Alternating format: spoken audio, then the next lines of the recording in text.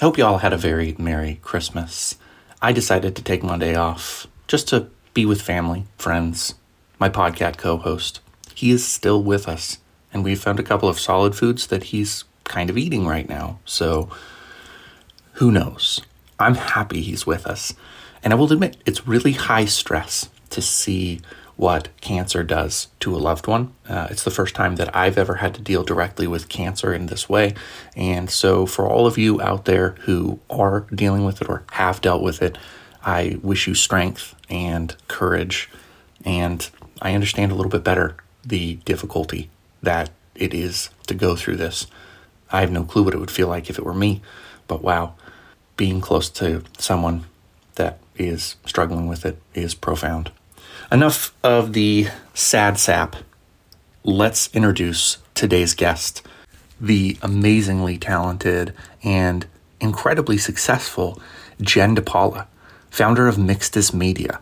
You've probably seen her videos on TikTok or Instagram if you use social media and you're a writer who wants to market your books, because she's done an incredible job building a loyal following, and for very good reasons. This conversation is one of my favorites of 2023, and I can say that with the highest fidelity because there's not going to be another episode in 2023. Maybe I'll drop another one, but probably not, and it's doubtful that it would top this one. So, top favorite episode, you're getting it right now. Without further ado, please enjoy my conversation with Jenn DePaula. This is TRBM Ammo Edition. If you're a published author and want to make a living writing books and selling them to avid readers, you've come to the right place. There's simply no program that's more successful at driving readers towards the books you've written. So the only thing you have to worry about is writing a great book. And the system within Ammo takes care of the rest. Thanks for listening to this conversation.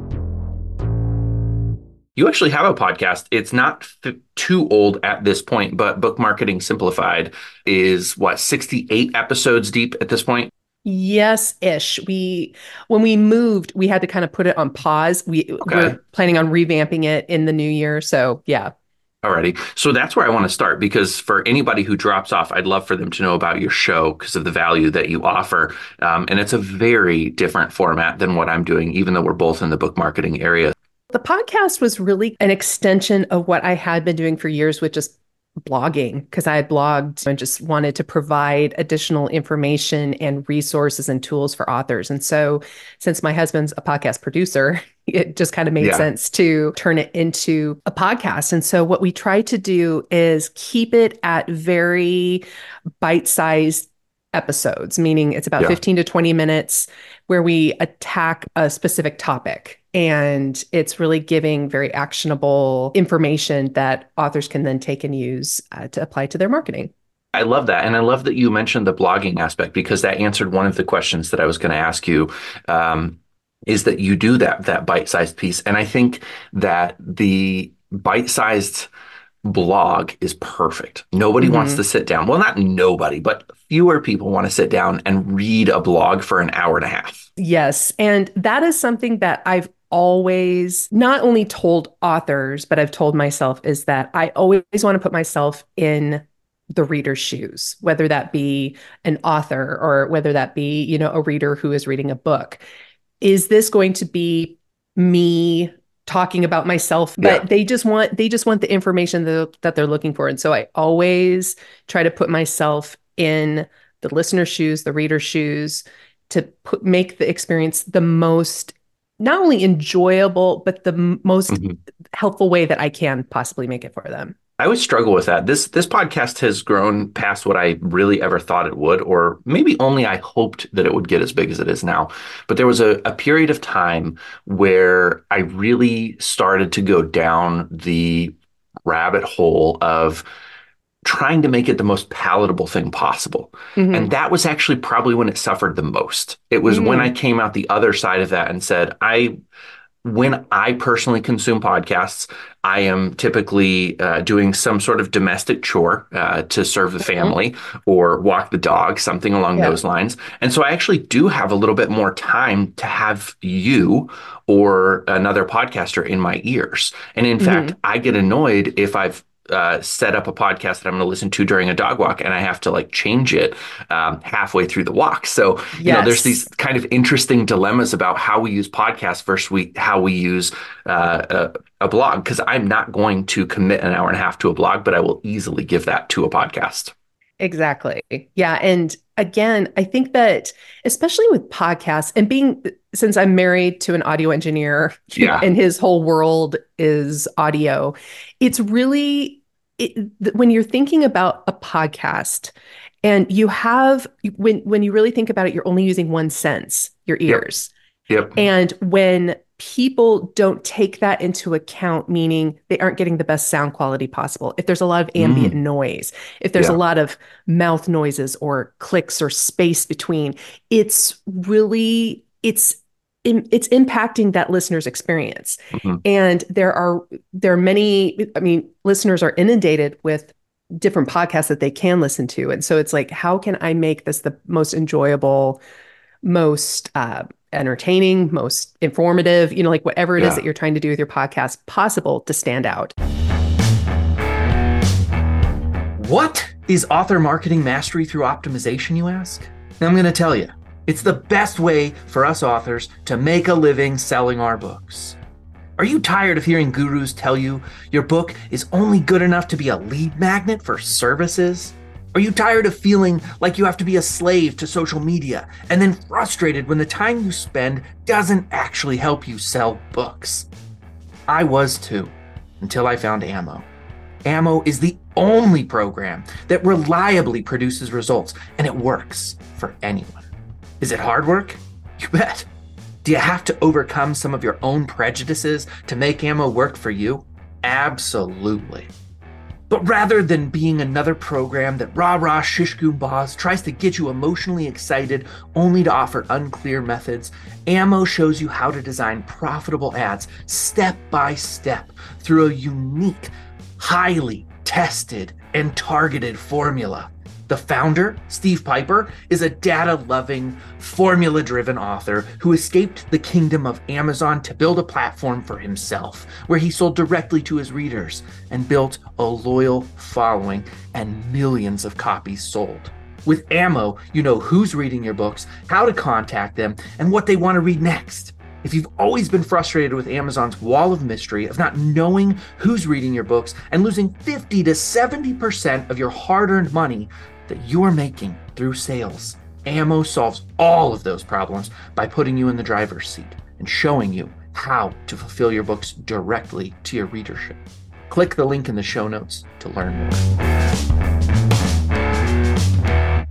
I really respect people who actually take the time to actually, like where you have a great microphone, where you have, Yeah. like where you're professional about it. Well, I hope so. It is funny. As I'm listening to you, I'm thinking, one, I do actually, unfortunately, have too much outside noise going on. Like you may hear my dog bark at some point Uh-huh. during this, and Absolutely, that's yes. just a fact of life. Also, I spend an absurd amount of time trying to get rid of breathy noises, and Yes. I think that's just a little bit of inside baseball for anybody thinking about using a podcast to market their book. Is Hmm. the little things that you can dive into to improve the audio quality can get so overwhelming that you spend more time making an hour sound good than an hour deserves. There's this like real sweet spot. And I bet your husband probably has a whole playbook about talking about that. Oh, yes, yes. And that it's funny because something that I often talk authors out of doing is starting a podcast before they have been on at least 20 podcasts. Beautiful. Because I've talked to so many authors who say I've been blogging for years or I've been on YouTube for years. I'm thinking about starting a podcast. I'm like, all right, Yeah. that's fantastic, but the amount of work that goes into making a great podcast is very different than what it is, to write a blog or Yeah. to, sit in front of a camera. Yep. And the camera is a whole other different issue. But I Yeah. think it's also once you get a microphone in your face, something chemically goes off in your brain where it's like you don't know how to talk sometimes, especially if you don't aren't Yep. used to it. Right. And so it's something that takes practice. So being a guest on a podcast at least 20 times to Yeah. get that role going, to get used to that, and to kind of get your feet wet before you even jump into starting your own podcast is something that I always recommend before you Yeah. buy the microphone, before you invest in all this, because it's a lot of work. It is a lot of work. I think that's a brilliant piece of advice. And I'd like to stay there for just a second Yeah. because the next obvious question that listeners are going to ask is how in the world do I even find 20 podcasts to guest on? Hmm. Um, is there a payoff to it? Like if I guest, am I going to sell 50 books after this, et cetera, et cetera? So just talk a little bit about that process because I think there are definitely some misnomers about that process. Absolutely. And so, something that a starting point for authors to find podcasts to be on is to tap into your good old Google and find, like two or three authors that are kind of in the same genre, the same vein as you are, who are a little more well known. They don't have to be exactly like you, but they have to be in the same vein. And you just go into Google and do Jenn DePaula podcast interviews 2023, and you'll see a big list of them. Mhm. And so it's looking at these podcasts and saying, okay, if they were on this podcast, they are probably interested in my genre as well. Mhm. And so then you take that information and then you listen to that podcast and you say, how can I make my pitch different? Because they're not going to have the same topic over and over again. And so thinking Yeah. about how can, and this again, this is really like that cornerstone of marketing altogether is like, what is it that makes me and my book different? Giving readers a why. And you also have to Mhm. give podcast producers or Yeah. producers or like editors that why. And Mhm. so you can look that up and then you can really start to develop your own database of podcasters that you can reach out to. But it's giving them that why, and it's learning how to pitch in a Yeah. way that is not obnoxious. It's not only Yeah. self-serving. It's not only self-serving because we when people pitch a podcaster just kind of talking about how amazing they are, it's not really serving that podcaster to go, okay, why is this going to serve my audience? Because that's your main concern Yeah. as a podcaster. Yeah. And so it's really about, like you can approach this in a way that you don't have to hire a booker or a publicist to get you on podcasts. You can Yep. do that research on your own, but really what I think is the bigger thing is figuring out your why. What is Yeah. it that makes you stand out? What is it that makes your book, your story, Yeah. what it is that you're selling stand out? There's an extreme amount of work that goes into this too. And that's the funny Hmm. thing is that to get on 20 shows that even matter to what you're doing is its own level of extreme work. I was on some podcasts early on as a guest just to kind of get the feel of it and to make myself feel better about what I was doing. Hmm. And I realized, I think, after the fact that they didn't necessarily serve the goal and the mission. And I think that especially when I think about authors and artists, terms like serve the goal or further the purpose or Hmm. mission are all a little bit not palatable. And Hmm. so, depending on how you come into this world, if you have to do all of the promotion yourself, you have to get comfortable with these terms that maybe don't suit your private ethos as well as you want Yes. them to. Talk to me a little bit about that for you, for your husband. You've built a really successful marketing business. For people who aren't watching. You're surrounded by books, so I think that Yes. your love of books came from a love of books, and I'd love to hear like the tension there for you a little bit. Absolutely. Well, it's interesting because I got my start in the music industry. Yeah. I call myself a recovering publicist. And like when you're surrounded by musicians and creative people, that's one thing, like the creativity, like getting into that mindset is very, like, and when we think about musicians or photographers or authors, Mhm.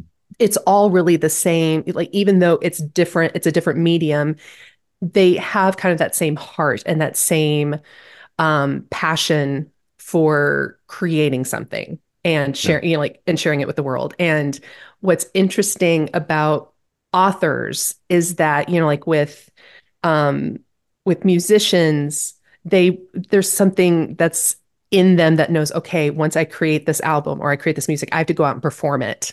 I Yeah. have to get it out there into the world. With our sweet authors, they just want to sit in their closets and type Yeah. away, and just like it's a very isolating and a very it's a very, I know many Mhm. authors feel lonely in it. Yeah. And so within what we've created, because I've always been a huge reader. It was actually like I dreamed of working with authors. And so Mm. my when my career kind of evolved from mainly working with musicians to full time with authors, it was this real just learning to how to best communicate and connect with authors in a Mm. way that it's different than musicians. Yeah. And and so it was, like through, like I've been working exclusively with authors for 14 years. I've been in marketing for Mhm. 23. And so it's something that it has definitely taken time to, find, like, especially at the beginning, like to find that groove. But also at the beginning of my career, that's really when social media was just starting. Mm. And it was really, figuring out how to best fit into that, to, kind of wiggle into that little sliver of space, to how Mhm. can you make it work. And so with what we do, and with the experience that we've had, and with just the connections that we've had, it's learning how to best serve authors in Yeah. a way that makes them not only successful, because obviously everyone wants to sell more books and to, Mhm. build an audience, but to also make them feel happy about it and Yeah. to feel good about it. Mm. Whenever I hear authors say, I absolutely hate marketing, I totally Yeah. get it, because we have Sure. this, it's like a four-letter word, and it's Yeah. Yeah. something that, every author dreads. And so when I can kind of communicate to them and say, if you've ever had a conversation in your life, if you've Mhm. ever had, connected with another human being, that's what marketing is. It's about making people aware, Yeah. the right people aware that are interested in your book, that Yeah. you and your book exist. Yeah. You don't have to sell it to the entire world. What you're just doing is focusing in on this group of people. And Yeah. so that's been something that we, like just the setting that foundation and providing that foundation for authors has been what we really strive for. Yeah, it's like a giant beef roast that you just threw out there. So like Yeah, there's so sorry. many different no, it's cool. We gotta approach so many different angles of what you said because I think there's yeah, early on the question I didn't ask but wanted to was what do you mean when you say good or feel good? Because Mm, I don't know if I've ever felt good about marketing or making a podcast about marketing, but I also understand that it is required of me if I want to get where I have always dreamed I would get. So this mhm. podcast actually started out being called The Reluctant Book Marketer, Yes. TRBM. So I don't love doing this. I do it because it is a necessary thing. And I find that in marketing, I change for the better almost always. Sometimes I trick myself into being, I don't want to say deceptive because I think that that probably has too many edges for too many people, but Mhm. sometimes I am deceiving myself and I'm desperate for recognition. And so I think I try to fit myself into a mold that isn't necessarily advantageous for me or for the people that I want to work with. Um, I guess actually a really serviceable example of that is I've been watching your videos on TikTok for a good long time, and I always thought it would be cool to connect, but I really don't have any way to necessarily do that that makes sense. Um, Mhm. and then out of nowhere, Michelle Rado sends me an email, and she's like, "I get Jenn DePaula's emails all the time, and I always think of you when I read them." And I was like, "Cool, that's such a Ah, low impact way to make uh-huh. a connection because we both know a person. We're clearly doing something similar. The universe served it up to me, so I took that." Mhm. But I do think that there are times I've reached out to guests that I really admire, like you, and I think tried to force it. So I'd love to Mm. hear some of your thoughts before we move on to the rest of the beef roast about that idea of like when's the appropriate time to reach out to the other person, and we'll connect that to that 20 podcast list. Is I'm not going to, I don't know why I'm thinking of Joe Rogan right now, but I'm not even going to pitch myself to Joe Rogan because he's Mm-mm. not in my universe quite yet. Yeah. And it would only cause frustration and probably me being a jerk. Yes, exactly. Yeah. Um, I think that, when we talk about, when you said feeling good about marketing, I Yeah. think the biggest that step there is understanding the process.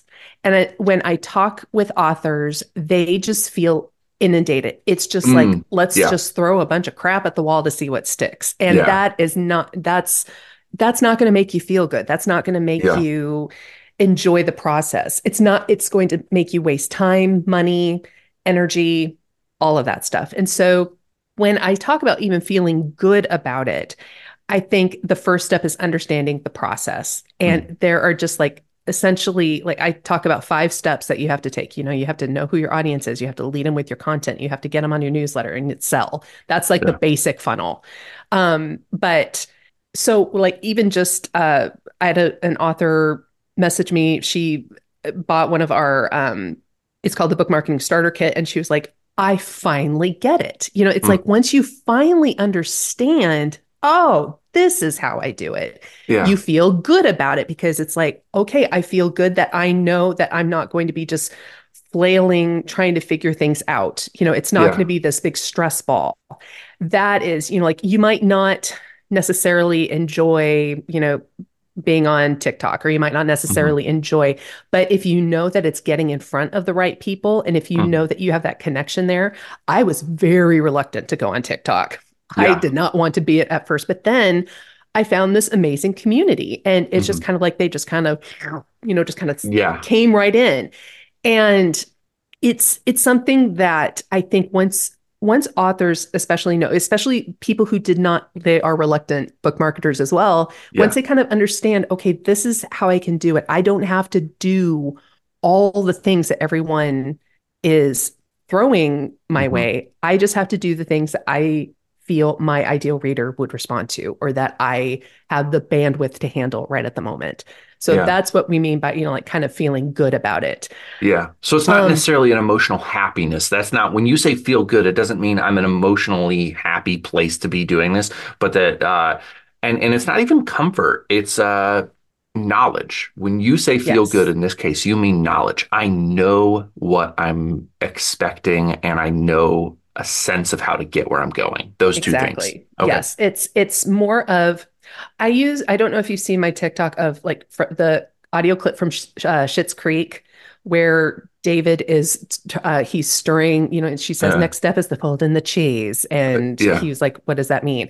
That is, I think, the perfect visual for like most authors going into people in the Yeah. publishing world say, Market your book." They're like, Yeah. well, What? what does that mean? Right. It's like, and they just Exactly. keep saying Yeah. you have to market it, you have to let people know about it. It's like, well, what does that mean? You Yeah. keep saying the same thing over and over again. Right. And I mean, I've consulted with huge publishing houses. I've worked with, like Mm. independent, like small presses, and, like very, just self-published authors that are Mhm. just starting out. And it's incredible how like and this is again the whole idea of perspective, of putting yourself in like the author's shoes or the reader's shoes, is Yeah. that we speak to authors, like as people in publishing, expecting them to know what to do.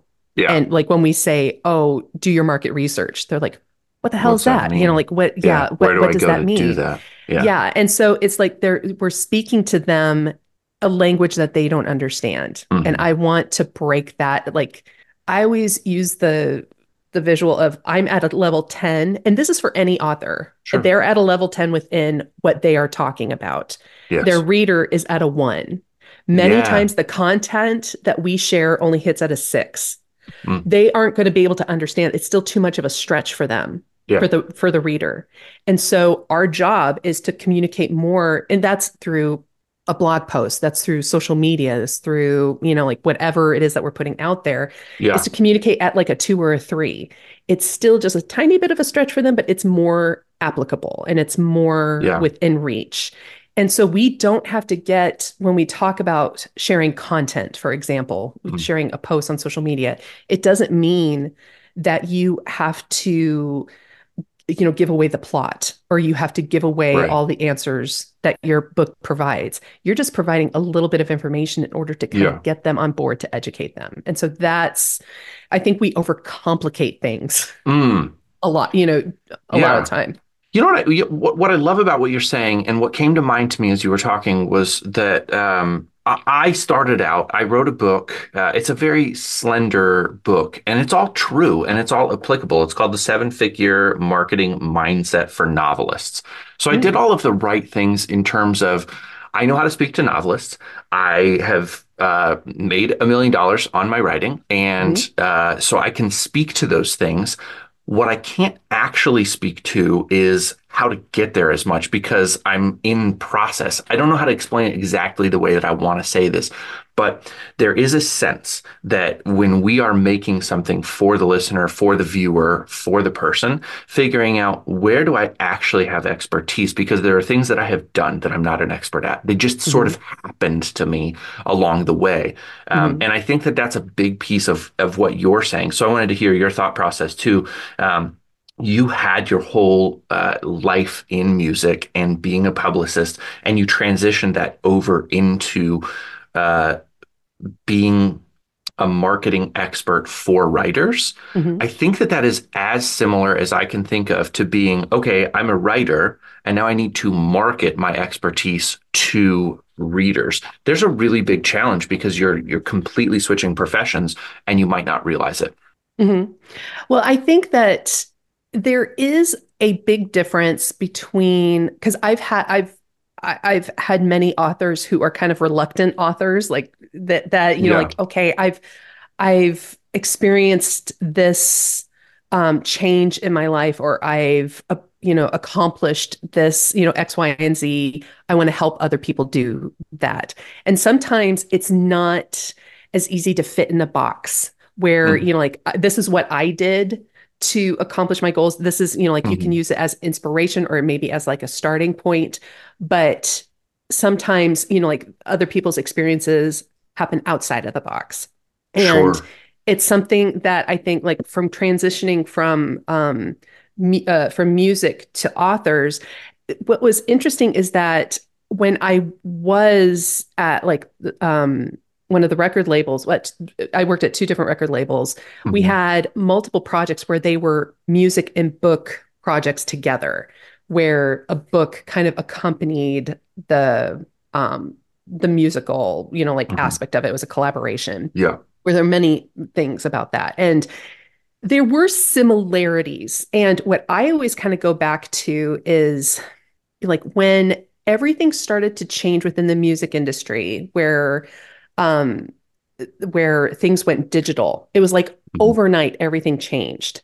Yeah. And I specifically remember, like, talking to the president of one of the labels that I worked at, and he said, like, we should have been the ones to have invent, like, or come up with the digital platform. Like, there was Yeah. Napster back in the, late Right. 90s. Right. And, like, there was the iPad or the iPod, Mm-hmm. and, like, Apple Music and all this stuff. And so the music industry was chasing after, like, trying to figure out how do we make money off of this? People aren't going to pay $20 for a CD anymore. And the Mm-hmm. same thing, like, and I remember very early on thinking, this isn't just pertaining to music. This is going to happen to publishing. This is going to happen to movies and to TV. And Yes. so everyone should learn from the music industry's multitude Right. of mistakes. Calling all self-published authors. If you live in the United States and you've always wanted to see your books in bookstores, this may be the most important ad you'll hear in 2023. Listen carefully. No matter where you are in your publishing journey, it's not too early to position yourself to pursue brick and mortar bookstore distribution. But if you're a self-published author, you've probably heard getting your books in stores is next to impossible. That's no longer the case. For just $5, you'll receive a lifetime membership to the Self-Published Author Co-op. When you join, you'll have access to a members-only community with a detailed roadmap on how to get your books ready for bookstore distribution. Joining our community does not guarantee bookstore distribution, as there's a limited availability each month to be a featured author. And that's why the cost of a lifetime membership is less than a cup of coffee. Whether you're just about to publish your first book or you're selling thousands of copies a month, if you don't have your books in bookstores, the Self-Published Author Co-op is the easiest, most efficient way to get national distribution of your books. Click the link in the show notes to join now. So even though, books and, music are different, they are still in the same vein because, okay, then books turn digital. Books, like all of this different thing. Movies are streaming, like everything is just evolving. And so even though, yes, moving from music to books, it was a gradual change, but it was something where I had, what I was doing with, when I started my company back in 2005, I was doing digital, it was mainly digital marketing. It was, doing PR, but also more online blogs were just really starting to, make a big impact. And traditional media was going away. So it was like trying to stay ahead of the curve. And then social media comes in. And so I had several friends that were authors and they, saw the success that I had with musicians and they said, can you help me the way that you're helping musicians? And so I said, sure. And I figured it out as I went. It was just kind of like, you kind of have to, like, especially when there's this chasm of change, you have to experiment and you have to be willing to try some things that are different. And back then, that was social media and that was, like being more online. And so within that change, it was really, even though it was different, it was still this, like I tried to lean into those similarities, but also learn from the differences and make mistakes and grow with it. And it's, like I continue to learn. Everyone continues to learn and grow from there. I remember I had a professor, I think he was an adjunct. I don't know what you're supposed to call adjuncts, a teacher in college. And I was at community college. I was a really late bloomer, so I decided I didn't want to go to college for a long time. Got well into my 20s before I thought, like, maybe it would be useful to take some classes. And it was my grandmother who said, they have writing degrees. And I was like, oh, that's cool. So I went initially to get a nursing degree, thinking like that'll free up as much possible hours as I can to write when I can, and then maybe later I can get a writing degree. But I had a Comp 1 teacher named Frank Schmerdle. Shout out to you, Frank, if you ever run across this podcast. But he said to me during one of our meetings in the semester that he got into grant writing, which was the most lucrative thing that he did. He didn't make much money as a professor, but he enjoyed doing it. But he made a lot of money grant writing. And he said, I got into it because I saw something online that said they were looking for grant writers, and I didn't know what I was getting into. I'd never done it before, but I sent in my application and they wanted to talk with me. And he's like, I literally lied my way into the job. He said, yes, of course I can do this. No problem. And like, I think that there's something amazing that happens when we just say yes to an opportunity like that. And you were talking a lot about that. You were just saying, I understood what music was. I saw the similarities, and then I learned on the fly to make that transition. So we're going to move past here, but I wanted to hear a little bit more about your thoughts on knowing your value, maybe before you've seen that established in real life. Ooh, you don't ask light questions, do you? Well, I think, like early on, I specifically remember the dreaded performance reviews. Like if you've ever worked in corporate world, you get these performance reviews. And I always remember, like I always got reviews saying, you always look outside of the box. You are always, like you're thinking differently. And I'm not afraid, and this has hurt me a couple of times. I'm not afraid to Yeah. speak up. Like when I don't agree with something or when I Mm, don't see that it is in the best interest of the client or author or mm, whoever we're working with. And that is something I am horrible at taking compliments, but when I specifically remember hearing that and thinking, okay, I guess I do think outside of the box. I do, mhm, I can think differently. And it's not that I'm coming up with anything that hasn't been done before, or, it's just like, okay, how can we put a different perspective on this? How can we approach this differently? And mm, so I think that, and just not, I don't tend to worry about, okay, what if this doesn't work? Because mm.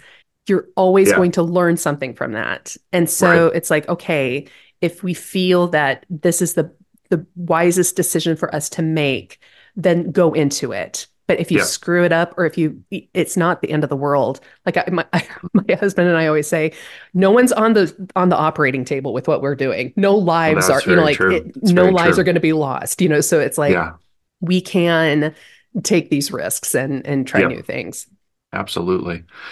So there's a couple of things here. One is I do want to go back to the whole big beef roast that you put out before. You have Yes. an episode 54 of your podcast is on book reviews, and we've talked a little bit about book marketing. There are different modes of book marketing. So there's the version of book marketing, which is just getting people interested in and being aware of, which leads to sales. There's advertising, which is book marketing with money behind it. And then Mhm. there's the book review thing, which is book marketing that gives your book its own marketing. I'm doing a bad job of explaining it, although I think that last one was the closest to correct, is that if you can get people to review your book, they are marketing it for you. Yeah, it's social How do we do proof. that? Yeah. Yeah, yeah, social proof, Social exactly. proof. Yeah. So how do you get that social proof? How do you get people to market your book for you? Um, it's not dissimilar to affiliate marketing in a way. And so I'm curious about your thoughts in that area. I know that's kind of a left turn from what you were just saying, but I think it'll all fit in when we get there. Yeah. No, I think reviews, so there are two different fields of reviews. There are the professional like Yep. getting in Publishers Weekly, all of that Right. reviews, but then there's also the Amazon or, Yes. those reviews. And when we talk about like the Amazon reviews, this is it can feel like pulling teeth at times Hmm. because, getting people to actually go and leave a review. I think that excuse me. Yeah. I think that when we approach something like an Amazon review or a Goodreads review or, Barnes and Noble, wherever it is, many readers think that they have to leave like this magnum opus of, Yeah. details. And when that isn't necessarily the case. So I think that there's a part of the, like, especially when you're just starting to get or trying to get your readers to leave reviews, Hmm. it's educating them saying, just leave your honest thoughts. It doesn't need to be long. It doesn't need to be, detailed. It can just Yeah. be general thoughts. Good book. Exactly. Would Exactly. actually be Yes. enough. That's a great review. And I think like, especially with some of the hangups that or not hangups, they're more roadblocks that Mm-hmm. are coming into play, like especially on Amazon, Mm-hmm. where they're only, like I've had some authors that have, not that I have worked with, but who have left messages saying that they did like this whole pre-order campaign and they Mm-hmm. had, like a bunch of readers that went to leave reviews and they were just given an advance copy of the review of the Mm-hmm. book and that Yep. Amazon took those reviews down Oh, wow. because Okay. they weren't verified and they're really cracking Oh, down on these things. And wow. so it's been kind of like, especially within the past year or two, it's gotten harder and harder, specifically on Amazon Hmm. reviews. Yes. But when we talk about like Goodreads or their new, like Fable, Hmm. I think it's one Likewise is what it's called, or Yeah, I think I've heard of that. like something I can't remember, but Yeah. it's different ways that people can leave reviews. Where if it's something that has to be consistently asked of. like Yeah. especially for those reviews, tapping into your social media or to your newsletter or to these connections that you have with readers saying, Hmm. like if you've read the book, I would really appreciate a review, or even highlighting some of the reviews or featuring some of the reviews Yes. is a great way to kind of motivate readers. But when we can really just stay at it and, Yeah. really be persistent, but in a way that is, genuine, and just asking, like saying reviews really help. Like Mm. if you love the Yeah. book, it really helps, let more people know about the book if you review it. And so Yeah. it is something that can be difficult, but it's not impossible. Yeah, it is really difficult. So I'll see authors that I work with who have tens of thousands of Amazon reviews, Hmm. and sometimes I know from talking with them that they don't necessarily have a ton more actual sales than they do number of reviews. I always wonder, Hmm. how do you become the author who gets 90% review rate? Like, what are you doing? What levers are you pulling to get that kind of, I don't want to say compliance. I am going back to my corporate world when I say that. But Yes. how do you get that level of excitement around your book? Obviously, it starts with writing a good book. But what are the other things? You can't incentivize with gifts because Amazon could punish you for that. You Hmm. can't incentivize with uh, monetary rewards, which I Hmm. guess is a kind of a gift. So what is it that you do? What gets the reader to say, "Oh, I get it"? So there's an author that recently released a book who had, like, I think it was over 9,000 pre-orders of the book, and like, she was automatically on the New York Times bestseller, all of these things Hmm. because she very early on, this was like 6 or 7 months before the book came out, got readers very excited about the Yeah. story. Yeah. And this is a fiction, she's a YA fantasy type book. And Hmm. she got readers just hooked with bated breath. And the thing is that she didn't give a lot away about the book. Yeah. She just had these touchstones of Mm. like, this is what the book is about. Yeah. And she visually represented it on social media. She really got readers very excited. And this takes time. Like, this is Yeah. something that you can't just, like a month before your book comes out, get 9,000 people that are, Right. going to be really excited. This takes advanced planning. And this is, I Hmm. always tell authors, you have to start like talking about your writing, or, about the topics of your book. If you know that, okay, this is Yeah. what I'm going to be writing about, if you know that for sure that's going to be completed, talking about it as early as possible, Yeah. because it takes time. And again, when we're talking about marketing a book, we're not just competing against other books, we're competing against TV, movies, YouTube, Yep. TikTok. Yep. What is it that is going to make a reader want to sit down with their very limited time to read? Hmm. Because that's Absolutely. really what it's showing readers why your book is worth their time. Yeah. And so that, like with what she did and with what many authors I've seen a lot of success with, is that they have used that time before the book releases, Mm. where it's, like several months, to really get readers excited. Because once you get Absolutely. them excited and they're on board and they order the book, they love it. Hmm. And, you have their attention, so you can prompt them to get reviews. Yeah. That's really, like if a new author was trying to figure out how to do that, that's what I would Yeah. advise them to do to get started. Okay, so it's a three-part final question before we start to wrap up because I've driven us pretty close to the amount of time that I was allotted. What I want to know is if today you had an author and you were going to tell them which path to really put their most energy into, ebooks, audiobooks, or paperbacks, which format do you see as being the one that has the most return on uh, time? ROT. Oh, Rot. yes. Yes. Yes. Which one's best?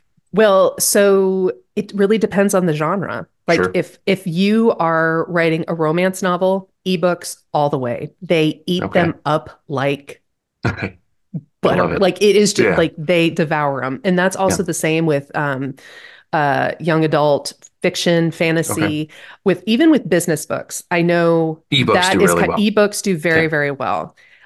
If you're like me and you like to have your Yeah. your kills on display, like that's what I, like Yes. I have it on my ebook, but I also buy the paperback. Yeah. Um, but I do think that for if you're looking just to get started, Mm. ebooks are the best Okay. way to initially get started. Then, like adding paperback once you kind of Hmm. get that rolling. Audiobooks are a different beast. Yes, they They are are. very, very popular, but it's also a big investment. It's a huge investment. So Yeah. it's something that like if your publisher is, providing that, like Then it's better. Yeah. then it's Or better. But you don't really think about it necessarily at that point. Yeah. exactly. And so then, but if you're a self-published author, that is definitely something that I would do as like the third ring of, Yeah. you know, Yeah. additions, if you will. So, again, I'll be really cautious of your time because we're bumping up on it. One thing that I have thought a lot about, and this is me, I'm only speaking for myself right now. My choice to do my audiobooks was a huge investment. I spend $4,000 per book, and that's a rough estimate. If it gets longer, it's obviously more because they do finished hours. So I Hmm. have a certain number of dollars per finished hour, and most of my books do end up being pretty similar in length. That's partly cognizant of the process, but it's also partly just that's where I'm comfortable writing at this moment. Hmm. Um, what I love about audiobooks is if you are a self-published author and you go and get an audiobook and you spend the time and energy to get a narrator who really encompasses what you're doing, then it becomes such a performative element that it is 100% your baby, yet it feels a little bit like a movie. And you get that podcast kind of thing where you're like, hey, you're already listening to a podcast, you're listening to Hmm. me, go ahead and grab the audiobooks. So I tend to do really well there. But it is so tough to spend $4,000 for a product and then be like, okay, I got to earn all that back before I'm even making money on it.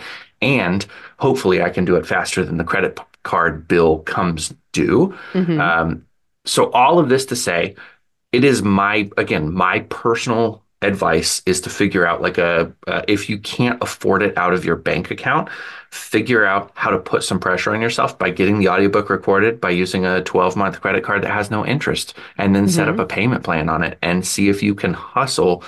I know that word has some baggage now, but see if you can hustle yourself into breaking even on the credit card. Hmm. Do it once, see what happens, because audiobooks open up a world I didn't like even know existed. I knew they were popular, but the way that they're popular is crazy. What are your thoughts on that? If you want to lecture me on how wrong I am, that's okay too. No, I definitely think that audiobooks are amazing and they do open you up to a whole other market, but audiobooks aren't a solution to a marketing problem. Amen. Well That said. is that Very is well said. something that when I hear an author say, "Well, I feel like if I could just get my ebook or if I could Oh, just get my audiobook out there, I could." And it's yes. like, no, if you can't market Yes. your your ebook or your paperback, you're not going to be able to market an audiobook. So that Well is where said. you really have to Well get said. it first. The one caveat is that when there's money behind it, you suddenly become a little more creative. And that's one This thing is I tell true. my audience is when Mhm. there's a bill due, you're kind of like, uh-oh, I better figure this out. And I kind of like that Yes. pressure. So I do sometimes like to just apply a little pressure, but you are absolutely right. And I think that's beautiful. So Mix This Media, your podcast, your TikTok channel, let everybody know where they can find you, connect with you, and if they want to work with you, how to do that. Yes. Well, everything is linked at mixedustmedia.com. And we have our Book Marketing Simplified podcast. And if they want to get things started, they can download my free download called the Book Marketing Blueprint. And it will help everyone get started with their book marketing process. And it connects them to my newsletter to stay in touch. So, yep. And we're at Mixed Media all across the different social media channels. Awesome, Jen. It was so great to talk with you. I'm It was really great to glad talk that with you we got too. connected. All right. Yes.